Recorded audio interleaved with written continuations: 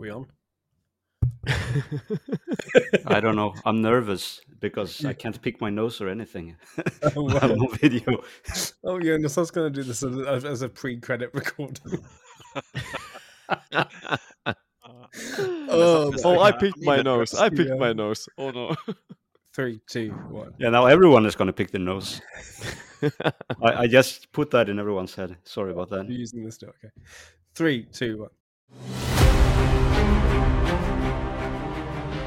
Hello and welcome to the Nordic Keyforge podcast. We are here for episode 61, an extra special episode for everyone today because we are going to be revealing the Grim Reminder spoiler cards, exclusive spoiler cards that have been entrusted to us by Ghost Galaxy. So this extra special episode is going to be a little bit shorter, a lot shorter, but we are going to be kind of diving into these cards as much as we can in the time that we have. But I'm here joined today by these beautiful people around me on the screen here because we are doing video and we are doing voice as well. So if you're just listening to the voice, find us on YouTube and have a look at the video as well and the tidy rooms that we have behind us.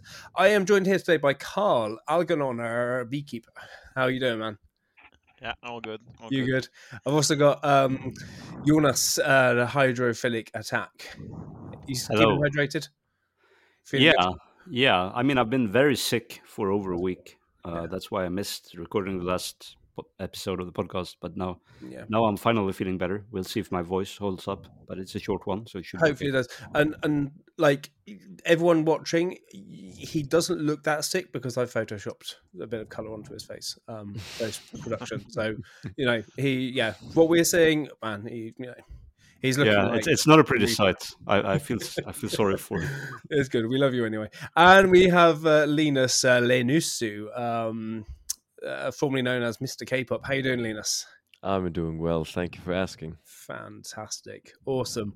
And we have the half of our podcast crew have booked their tickets to America for the KFC conference. Woohoo! I'm so jealous. Yeah. Yep. Feeling excited? Yeah. Yep. Cool. So without further ado, let's dive into our first segment. How was your fortnight? No, I'm joking. We're not going to waste time with that now. I want to see some cards. You want to see some cards? So do I. Let's get that first card up on the screen. We are going straight into Brobnar, and we have a card called Plummet. And the Plummet is an action card, and it says play, discard your hand, deal 1 damage to each creature for each card discarded this way. I'll leave it open to the floor. How are you feeling this card, guys? Don't all speak at once. It's great. Personally, I like this card a lot. I like this kind of weird efficiency that you can get. So let's say you have played a bunch of Brobnar creatures. Yeah. You play the house again. You reap with them. You play one or two other Brobnar card, and then this, and you can refill your hand again, just to begin with.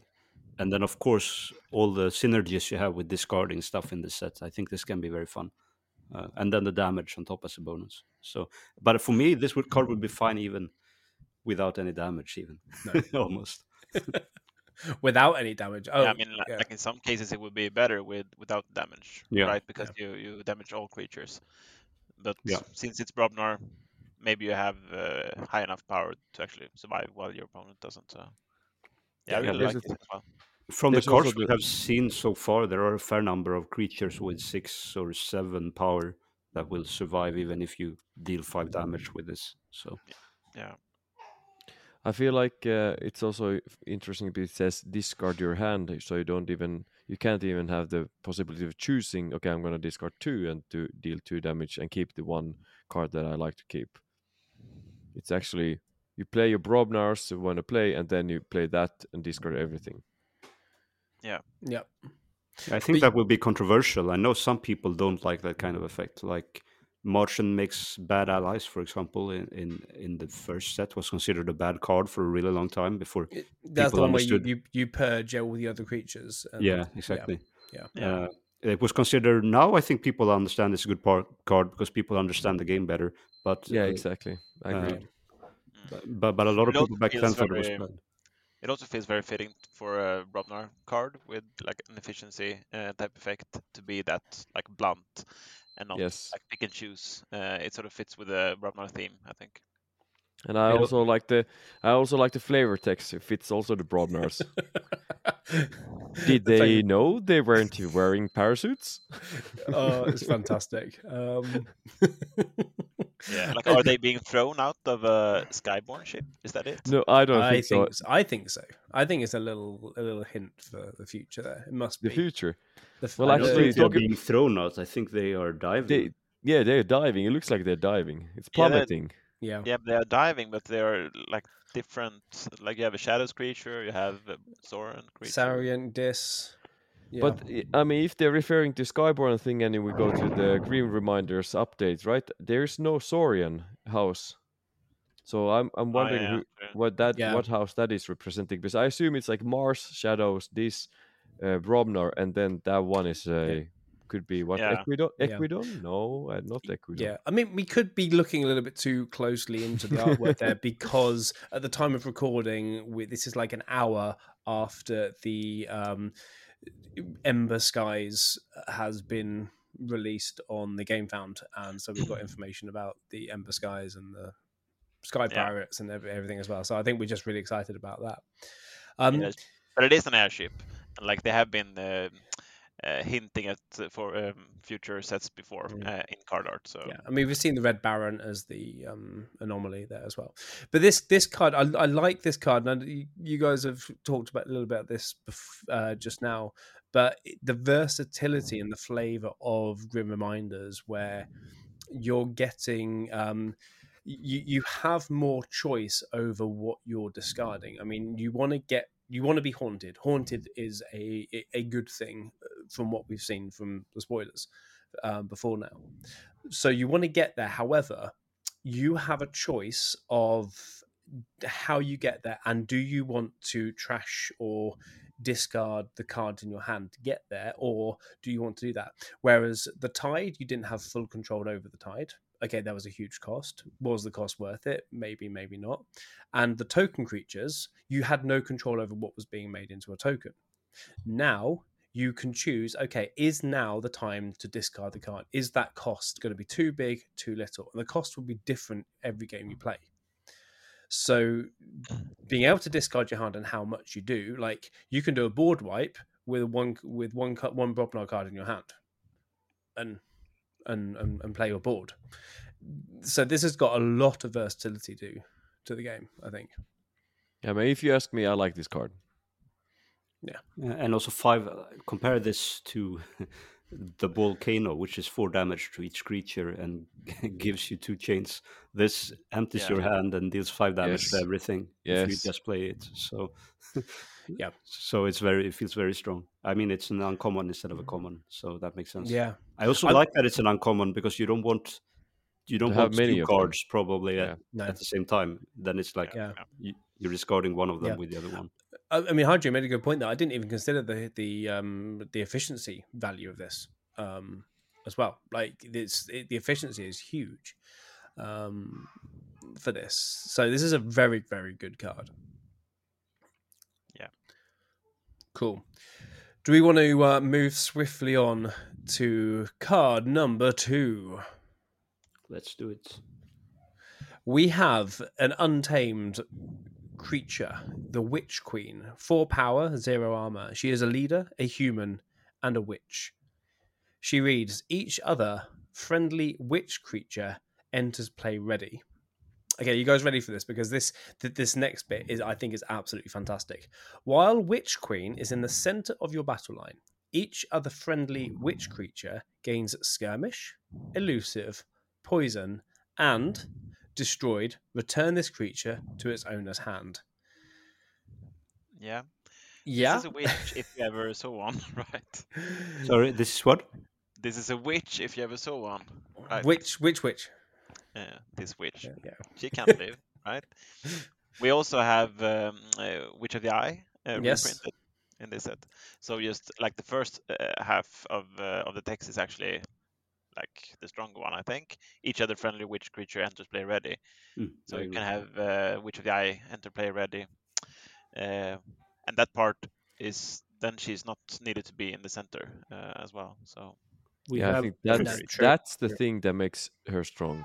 Like the other part is just bonus, in my opinion. Yeah, I agree. But even that part is maybe a bit awkward, because if you don't have that many witches in your deck, probably this will add one witch, like Mercy, Malkin Queen added a cat in mastications. True. But the hopefully, witches, sorry.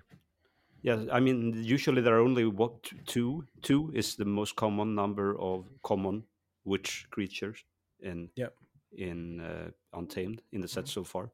So I think on average you will have maybe this card and one witch you would have gotten otherwise, and maybe one witch pulled in.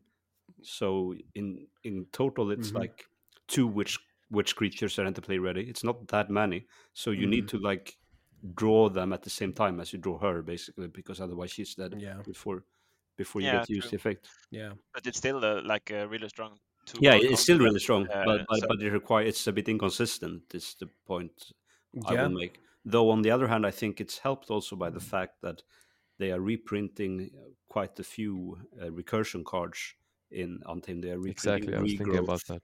So you can regrowth your Witch of the Eye and play her, and then play your Witch of the Eye and get back your regrowth and play another witch or whatever you want to do.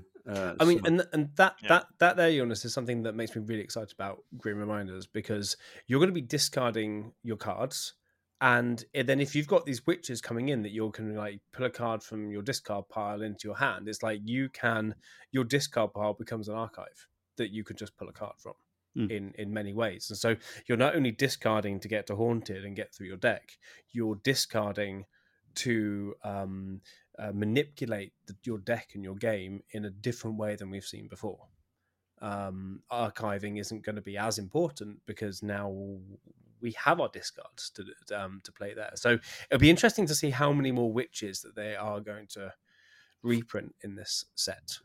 For sure, I'm even more interested in seeing. For sure, they're going to have one new common witch to combo with this. I guess they will not just have reprinted ones. No. So I wonder what will that be? What will be the new common witch that probably will have a good reap ability or fight ability to make it work with coming in ready. So I'm really kind of excited to see what that is. It must be, because if it's giving a witch skirmish, but skirmish is the important thing there, though, because you can't play a witch, fight, and get come off, get back to your hand, and then come back out. So it stopped one of those combos unless you can do something to damage it outside of that. But there could be some other combos. I mean, you have here. No, that's not a combo. Sorry, I thought I had a combo, but never mind. It doesn't work.